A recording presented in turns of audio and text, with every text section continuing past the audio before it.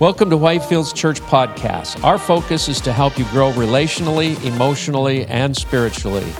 I hope you enjoy the message.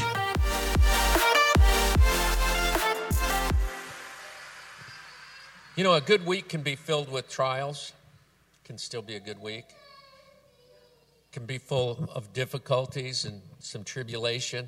It can still be a good week. Doesn't mean it was a bad week. A good week can be filled with stress.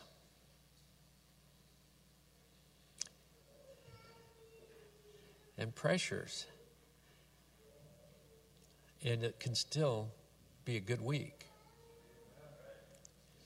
You can wake up and it could be 10 below zero. And it can be a good day. You could wake up and it could be cold and your car not start. And everything goes wrong. And it can still be a good day. It all kind of depends on what you choose about you. And how you're going to face that day. How you're going to face it, right? I think of a man who knew that this was his last day. Not only was he going to suffer, but he was going to suffer the most excruciating pain ever inflicted on a human being. And then eventually go to the cross, yield his life for you and me, and for a people that were, unthankful. And it was a good day because it completely changed eternity. How you approach your day can completely change the rest of your day. Well, I'm not going to talk about that at all. I don't even know how I got onto that. My message today is follow-up of a few weeks ago, soul control. And this is soul control part 2. For those of you that know French, it's un, deux, trois. Part 2. When a person comes to Christ, I'll lay a little bit back of where we started with soul control. When a person comes to Christ, their spirit is born again. They receive life and revelation in themselves.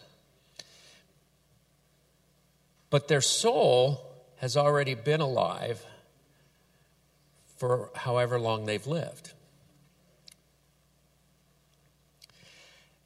Most often when a person receives Jesus Christ as their Savior, one of the first things they do is the Spirit of God bears witness with their spirit, and they say, there is a Savior, and He saved me. My own experience was I was preached to many, many times over the years.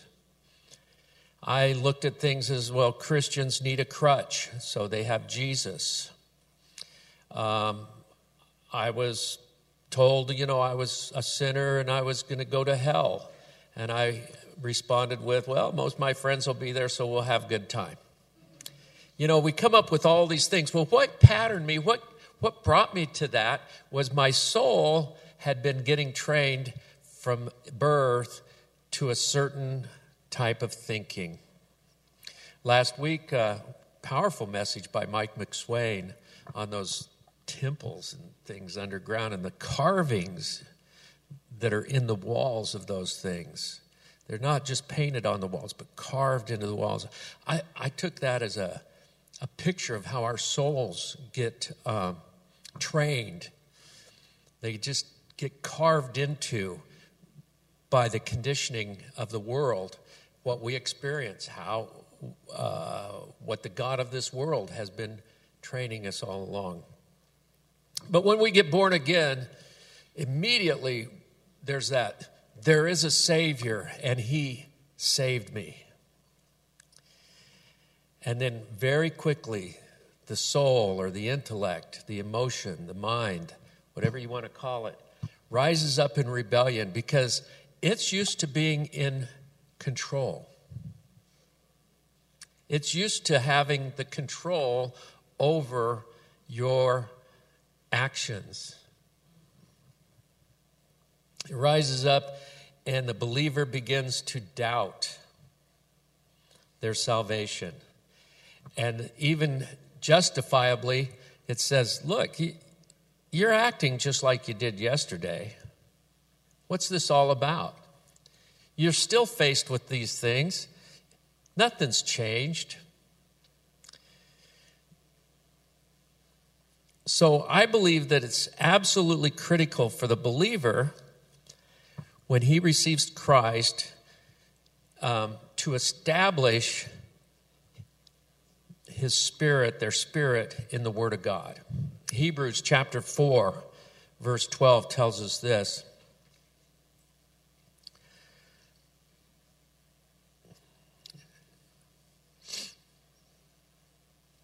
For the Word of God is alive and powerful. It is sharper than the sharpest two-edged sword, cutting between soul and spirit, between joint and marrow. It exposes our innermost thoughts and desires. It's vital that you establish your spirit and fortify yourself with God's Word. Not with reasoning, not with self-help, not with positive thinking. You can do all those things. I'm not going to take those away. I'm just going to say that there's one that's sharp enough to divide and discern your innermost thoughts. Did you know you have innermost thoughts?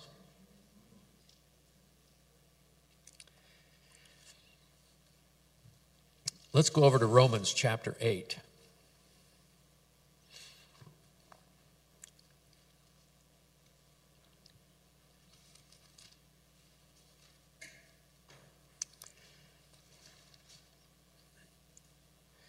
In Romans 8, verse 16, for his spirit joins with our spirit to affirm that we are God's children. My personal experience of when I received Jesus Christ, I'll just give you a little, for those that have only heard it 10 times. But you know, I met my wife, and she began to say things to me about the Lord, and about prayer, and about reading the Bible. And I was cool with all of that until I wasn't. And this one day, we're walking from our place up Huffman Road in Anchorage. We're walking down towards the Seward Highway just to go for a walk in the fall colors. And as typical, the conversation turns towards God. And I just had heard enough. And I said, listen, if God is real, he's just going to have to tell me himself.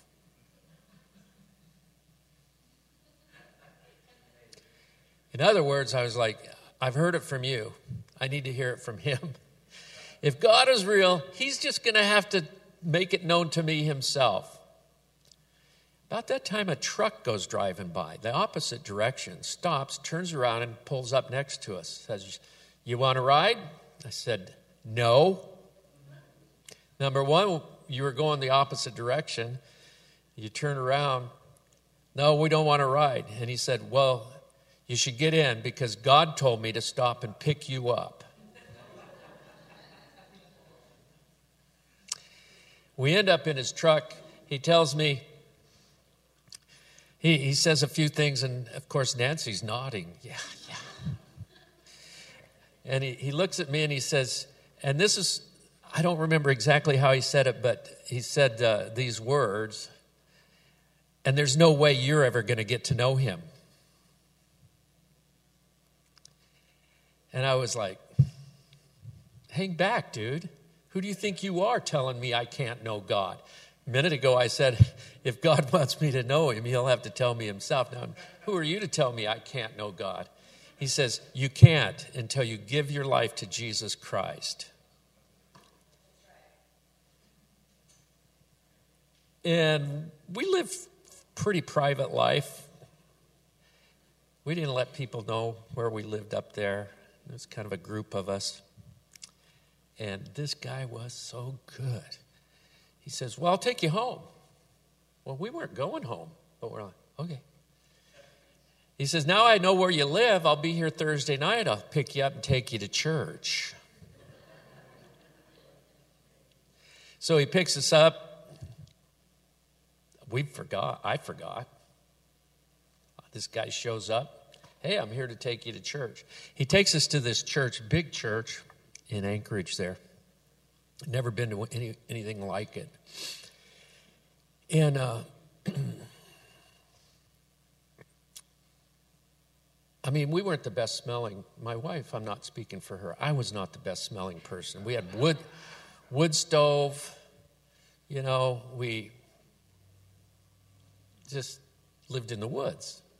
You know how that can be. And we were, you know, not walking with the Lord and all the different odd incense flavors that can come with that.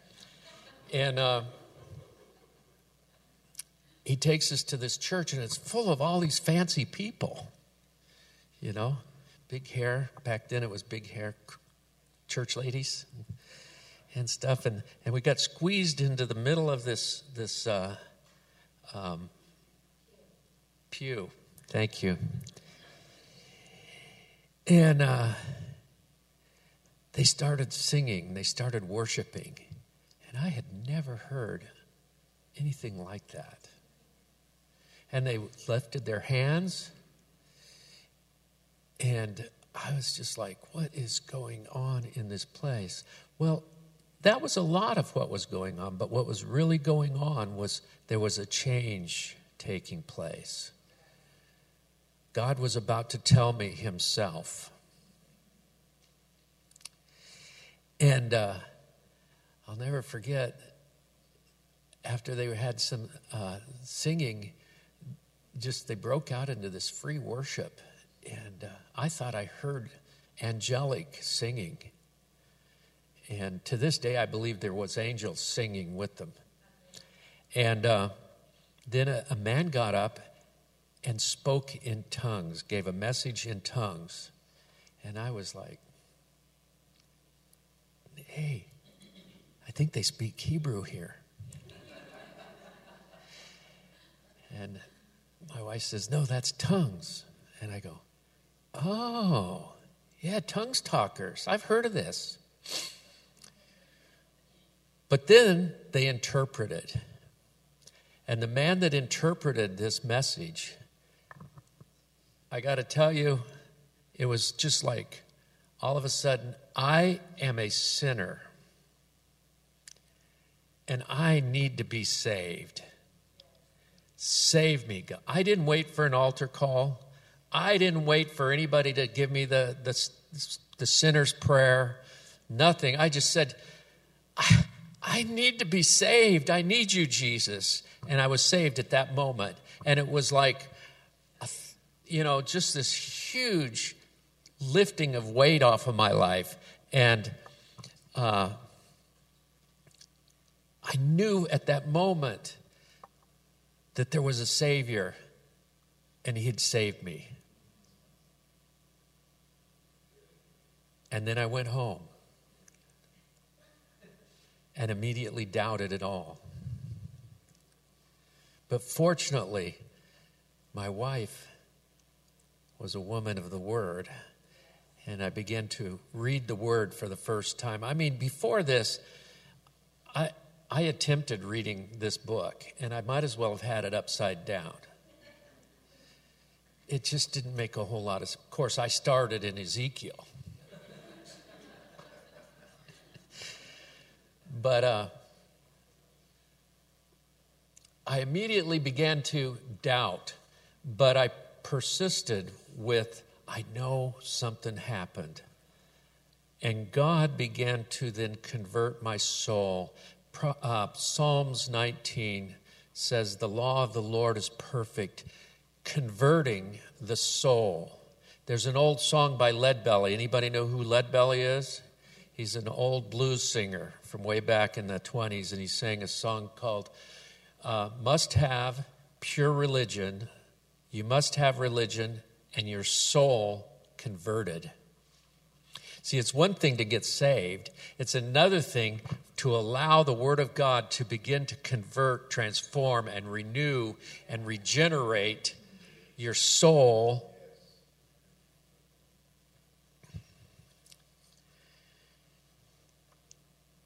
You need soul control. One of my favorite movies is What About Bob? Anybody ever seen What About Bob? Hey, yeah. If you haven't, we should set up a What About Bob night.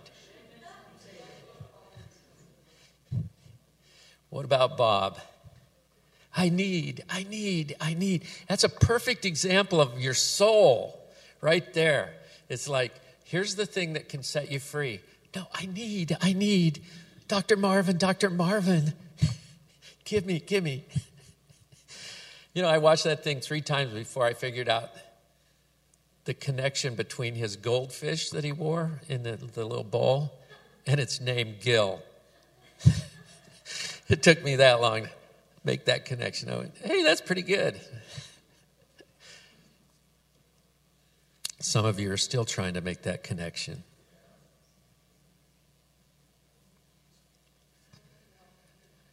I want to read that Psalm 19 out of the Passion Translation. Are you with me so far?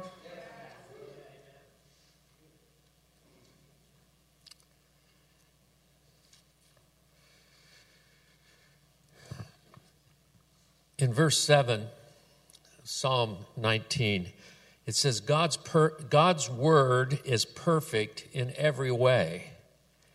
How it revives our souls. You know, if your soul is downcast, the book of Psalms is probably the best book when it comes to dealing with the soul. In fact, one of my favorites is in there, Psalm 139, search me, O God, and know me. If you find any way in me that's displeasing to you, change me. See, I like that because, and where I want to go with this, it's not about you improving yourself. It's about you acknowledging your need and God taking over and bringing about change in your life. So many Christians never allow their souls to be converted and changed. And they may say, well, I've been in the Lord 20 years.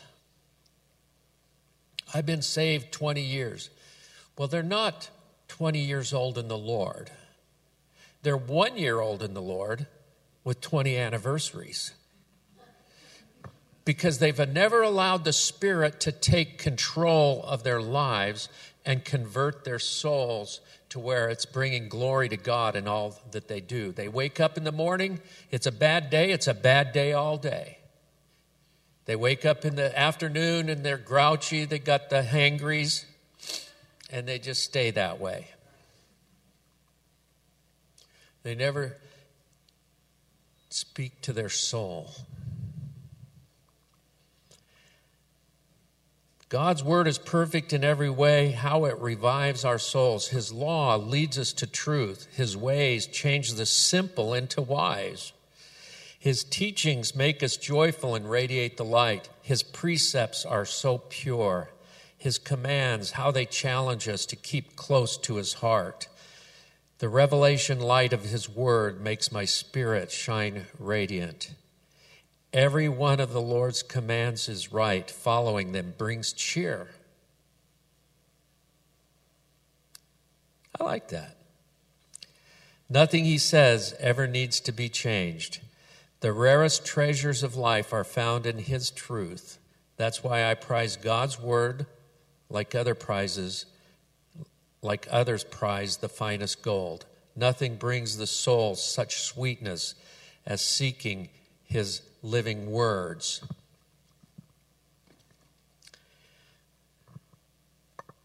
You get born again, your spirit is revived, but your soul is like an ill-disciplined child.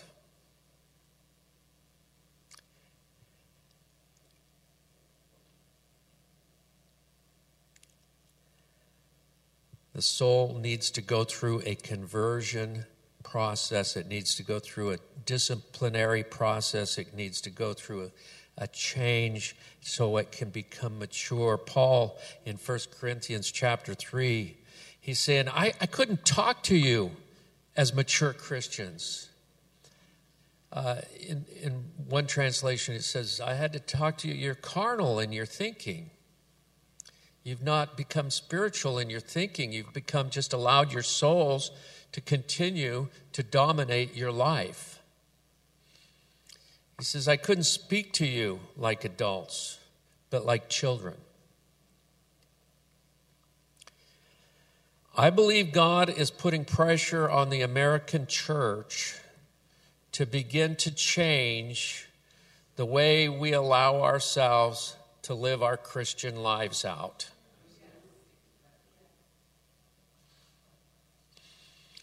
There's another aspect at work here along with that. It's not that your soul alone is just an ill-disciplined, I need, what about Bob soul?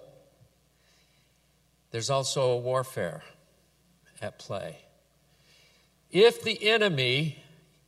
your enemy, the devil, can keep you from allowing your soul to be converted and transformed and changed and your mind to be renewed daily, he can keep you from becoming an effective warrior in Christ.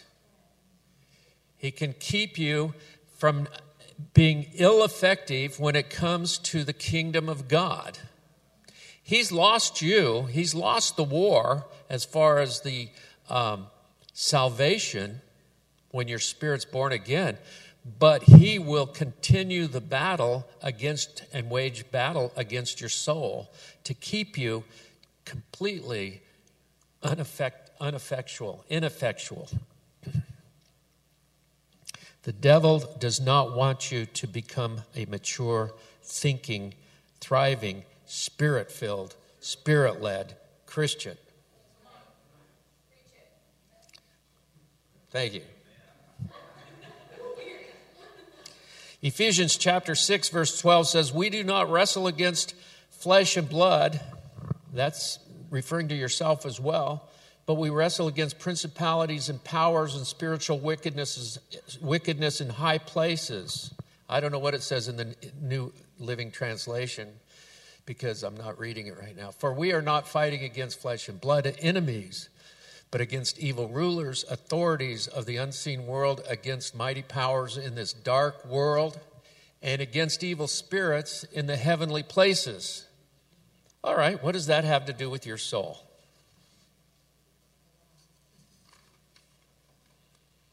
That's what trained your soul. From the time of birth, your soul was being trained and conditioned in the things of the world, in the earthly thinking, by the influences that were brought about in your life, whether through bloodlines, whether through ancestors, and it's just kind of a part of the way things are in your being, in your DNA, or what particular, we're seeing great results of our education system today. It's began to really manifest itself. So all of those things have an effect on your soul of trying to condition you to become what the world wants you to be, what the enemy wants you to be, and not become what God has called you and designed you to be. Let's go to the book of Job.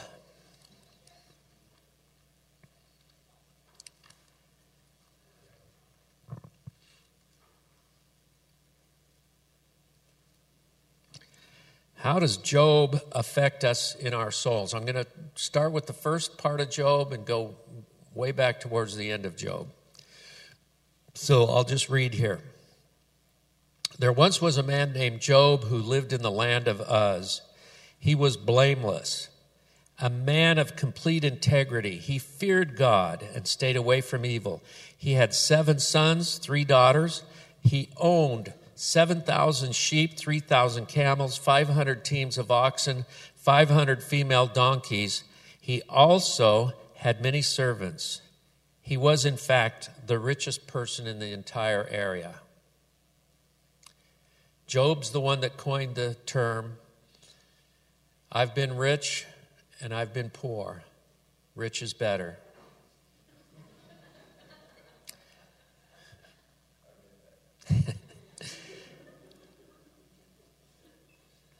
So all of this stuff is going on.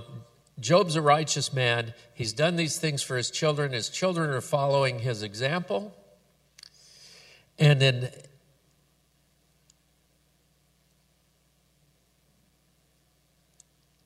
on the first day,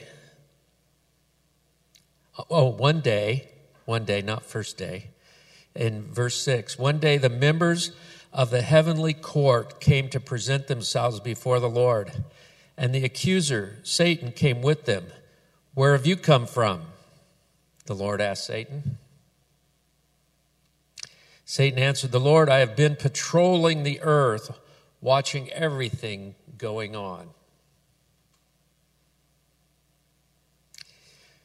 Well, we know that that was a lie. Let me correct that right there. That in itself is a boastful lie. Only God is omnipresent. Only God is omniscient. Satan can only see certain things, and he honed in on Job because Job was a righteous man before God. So you don't think you being a righteous man or woman of God, that Satan will not hone in on you sometime and say, and bring you before God? Yeah, they're just worshiping you today because, it makes them feel good. God says, no, they're mine. I've made them. I've washed them. They're clean. Anyway, so Satan answered the Lord, I have been patrolling the earth. Satan can't open his mouth without it being a lie. He just can't do it.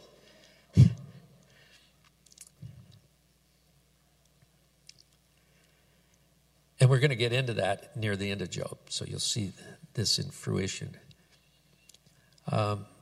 What's going on? And the Lord asked Satan, have you noticed my servant Job? The Lord knew where Satan was going with all of this. He wasn't caught off guard, by the way. He knew exactly what was in Satan's heart and mind. He is the finest man in all the earth. He is blameless, a man complete integrity. He fears God and stays away from evil. And Satan replied, yes, but Job has good reason to fear God. You have always put a wall of protection around him and his home and his property. You have made him prosper in everything he does. Look how rich he is. But reach out and take away everything he has, and he will surely curse you to your face. Now, Job went through a long process after that. He lost his riches. He lost his health. He lost his friends. He lost all of his support network. Even his wife said, Job, just curse God and go die. You're making all of us miserable. It's so excruciating watching your misery. Just go curse God and die. Job made a statement. He says, though he slay me, yet will I serve him. Now let's go over into chapter 41. My wife was reading to me at the same time I was putting this together. She was in her daily readings. She started to read me about Elihu, who was one of Job's friends, and telling Job, that basically I know you're older, and I know this, and I know that, but I really got your number. Your problem, Job, is you. Your problem is this. And, when you're really, let's let that be an example. When someone you know is really suffering, don't tell them what's wrong with them. The best thing you could do is just sit down with them. Maybe just sit there. I love this in particular. There's winds of doctrine sweep through the church all the time. And of course, over the past 20-some years, healing has really been to the forefront. That, a Christian can be healed. You can receive your healing. God will heal you.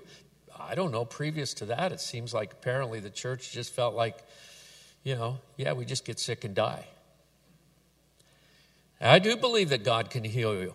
But along with that is then we get the doctrine and we begin to promote it, we begin to preach it, and then we pray for somebody. We'll pray for you, God will heal you. We pray for them and they don't get healed. So we go, well, something's wrong with you.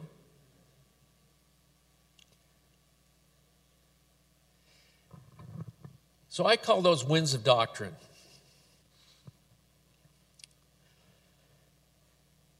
I don't know why a person might not get healed. I really don't. But what I will do is I'll continue to pray. I'll pray for you. And if I see you again a week later, a day later, I'll pray for you again. And I'll pray for you every time it comes to mind. Just a short idea of how this works is when my wife is sick, when I was a young man. It doesn't happen anymore that way.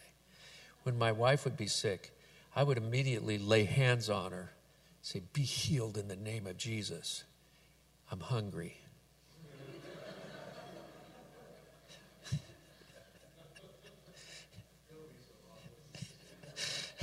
Am I too honest? Am I too honest? Be healed in the name of Jesus. Now, I wouldn't say I'm hungry, but that's my motivation.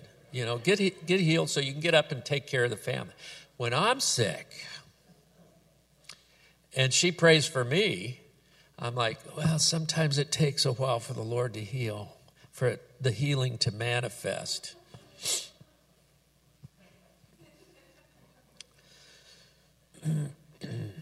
All right, let's go over to Job 41. I'm off task, aren't I? Sorry.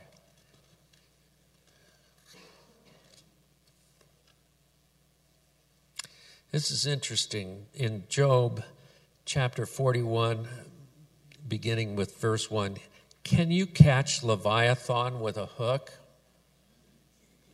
Or put a noose around its jaw? Can you tie it with a rope through the nose or pierce its jaw with a spike? Will it beg you for mercy or implore you for pity? Will it agree to work for you, to be your slave for life? Can you make it a pet like a bird or give it to your little girls to play with? It goes on to talk about Leviathan. Now, the scripture refers to Leviathan as a creature of the sea, untamable, unpredictable, unmanageable, all-powerful. Now let's go over to chapter 41, verse, if I can find where I'm at here, verse 34.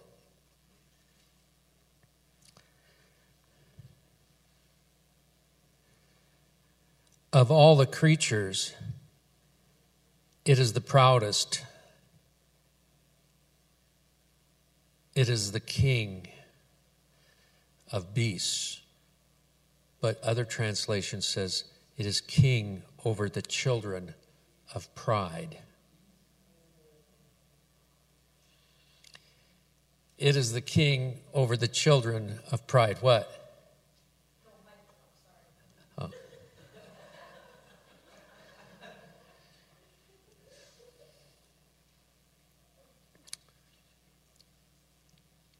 Here's Job having gone through all this stuff, and then he speaks about this near the end of the conclusion of his time in his season of great trying. He talks about this beast, Leviathan, and he describes it in great detail, and then it says it's the king of the children of pride. That tells me that it's a spiritual entity. It's a spiritual being. Remember, we battle not against flesh and blood, but against principalities and powers and spiritual wickedness in high places. Pride being the number one gateway. Pride, the number one gateway to allow all other spirits to influence our souls access. Now, that's a lot different than saying to your child or your brother or sister, they do a great accomplishment, and you say, man, I'm really proud of you. You did a great job. There's a whole different thing there. Pride exalts itself against the knowledge of God. That's what this is all about. Satan exalted himself, said, I will be like the Most High. I will be seated on the sides of the north. And it didn't happen because there's only one. But what I want to say here is, as we're dealing with our souls, we have to come to a place of dismantling strongholds, mindsets that are in our souls. We have to dismantle these mindsets. I've never been on the battlefield, but I love to read history, Civil War, Revolutionary War, World War II. I've read a lot of books about that, watched a lot of movies. When you are able to take an advancement and move forward and take territory from the enemy, you dismantle their strongholds. So they, should you have to retreat, they no longer have those. We have to dismantle strongholds or mindsets in our souls.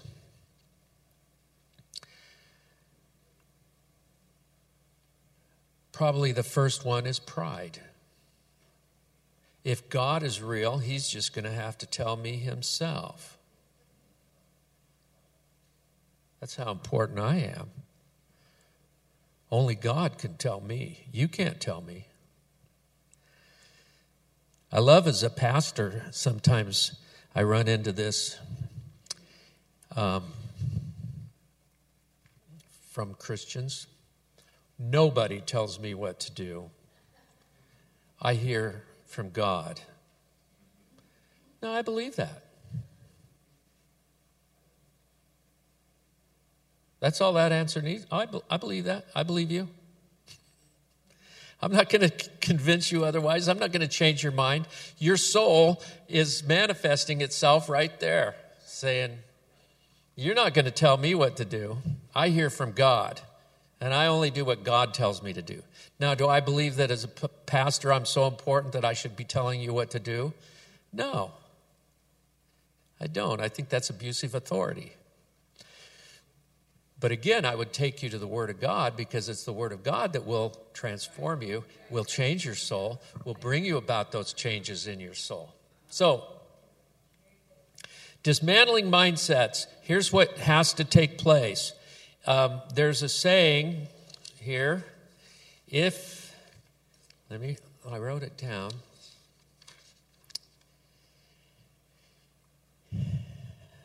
Apparently I didn't write it down. But there is a saying, if there's fruit, there's a root. If there's fruit in your life that's not good, that's bringing about just issues and problems and relationship problems and financial problems or just whatever kind of problem there might be, that's called fruit. If there's fruit, there's a root.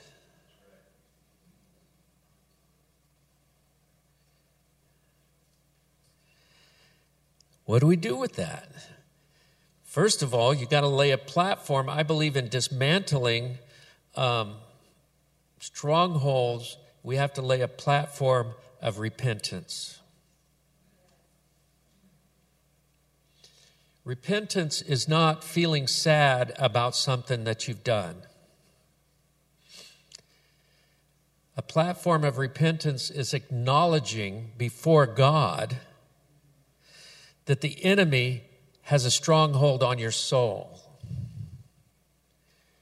God, search me, O God, know my heart. If you find any, God, I'm dealing with this issue. I remember there was a real time in my marriage where I had to say, God, I do not know how to love my wife as you say Christ loves the church. I don't know how to do it, God.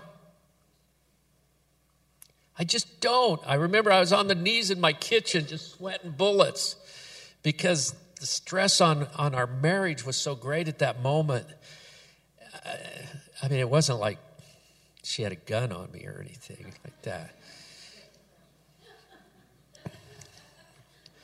But I was, God, I just was convicted that I did not know how to properly love my wife. I saw this scripture that says, husbands, love your wives as Christ loved the church and gave himself for her. I don't know how to do that, God. That's called a platform of repentance. The platform is God. I don't know how. I acknowledge my failing. I acknowledge my shortcoming before you, God. And then I said, only you know how to do that. Change me. And a miracle happened. Suddenly, I became the best husband in the world. I cannot tell you what changed. I really cannot. But she felt it in her spirit. She called me up. She said, something's changed. I said, yeah, maybe you're right. Anyway, I don't know remember all the details of that, but after that, every year she buys me a shirt saying I'm the best husband in the world. Dismantling mindsets, you've got to acknowledge the areas the enemy has a hold on your soul.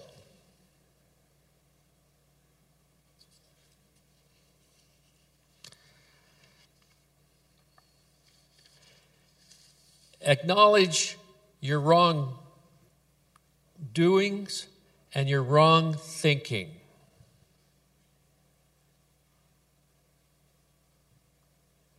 Acknowledge it. God, I'm thinking wrong in this area. God, my actions are wrong here. I keep having these outbursts. That's fruit. Where there's fruit, there's a root. So we need to acknowledge it as sin before God and confess it. God, I have sinned. Forgive me. Wash me in the blood of Jesus. Because see, okay, now here is the dividing soul and spirit, the bone and marrow, the nitty gritty. This is the division. It's like our mind gets all caught up right there and saying, yeah, I got to change. You don't have the power to change, but the Holy Spirit on you has the power to change. It says of Caleb, it says he was able to enter in because he was of a different spirit. Why for 40 years would you just wander around the same piece of desert? Because your souls were in control.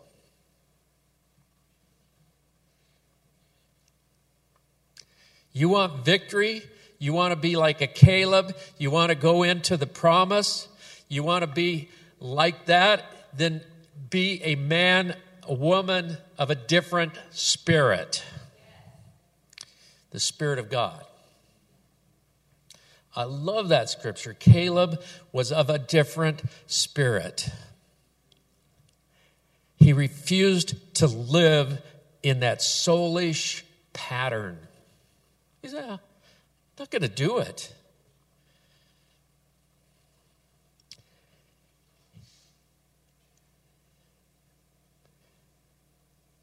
We ask for forgiveness, and the blood of Jesus washes the sin away, and then you begin to align yourself with God's word.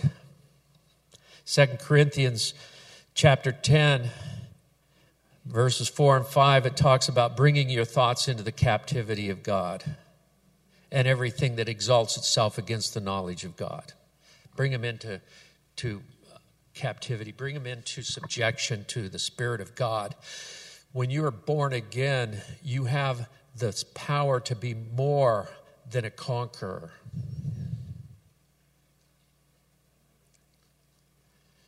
What's more than a conqueror? I believe the Lord showed me this one day because I thought of that for a long time. What's more than a conqueror? More than a conqueror is a conqueror comes in and subdues the land or subdues a people. More than a conqueror doesn't just subdue, he propagates something else altogether. It's amazing to me if you read about Genghis Khan, right? Genghis Khan, they said, how many people in the world today still have DNA from that guy? He was more than a conqueror. He was a producer. Now that may be, I don't know, the wrong illustration, but I don't think so. I think God has called us to be more than conquerors. He's called us to be producers in the kingdom of God that leave behind us not just a subjected people, but a people that have, what am I looking for? Somebody give me a word. Expectation, deliverance, freedom, power to be a people who were once not a people, but now they're the people of God. Amen. Thank you for joining us today. Please make sure to subscribe to our podcast. If you'd like more information about our church, please visit our website, whitefieldsalaska.com. Thanks again for listening, and may God bless you today.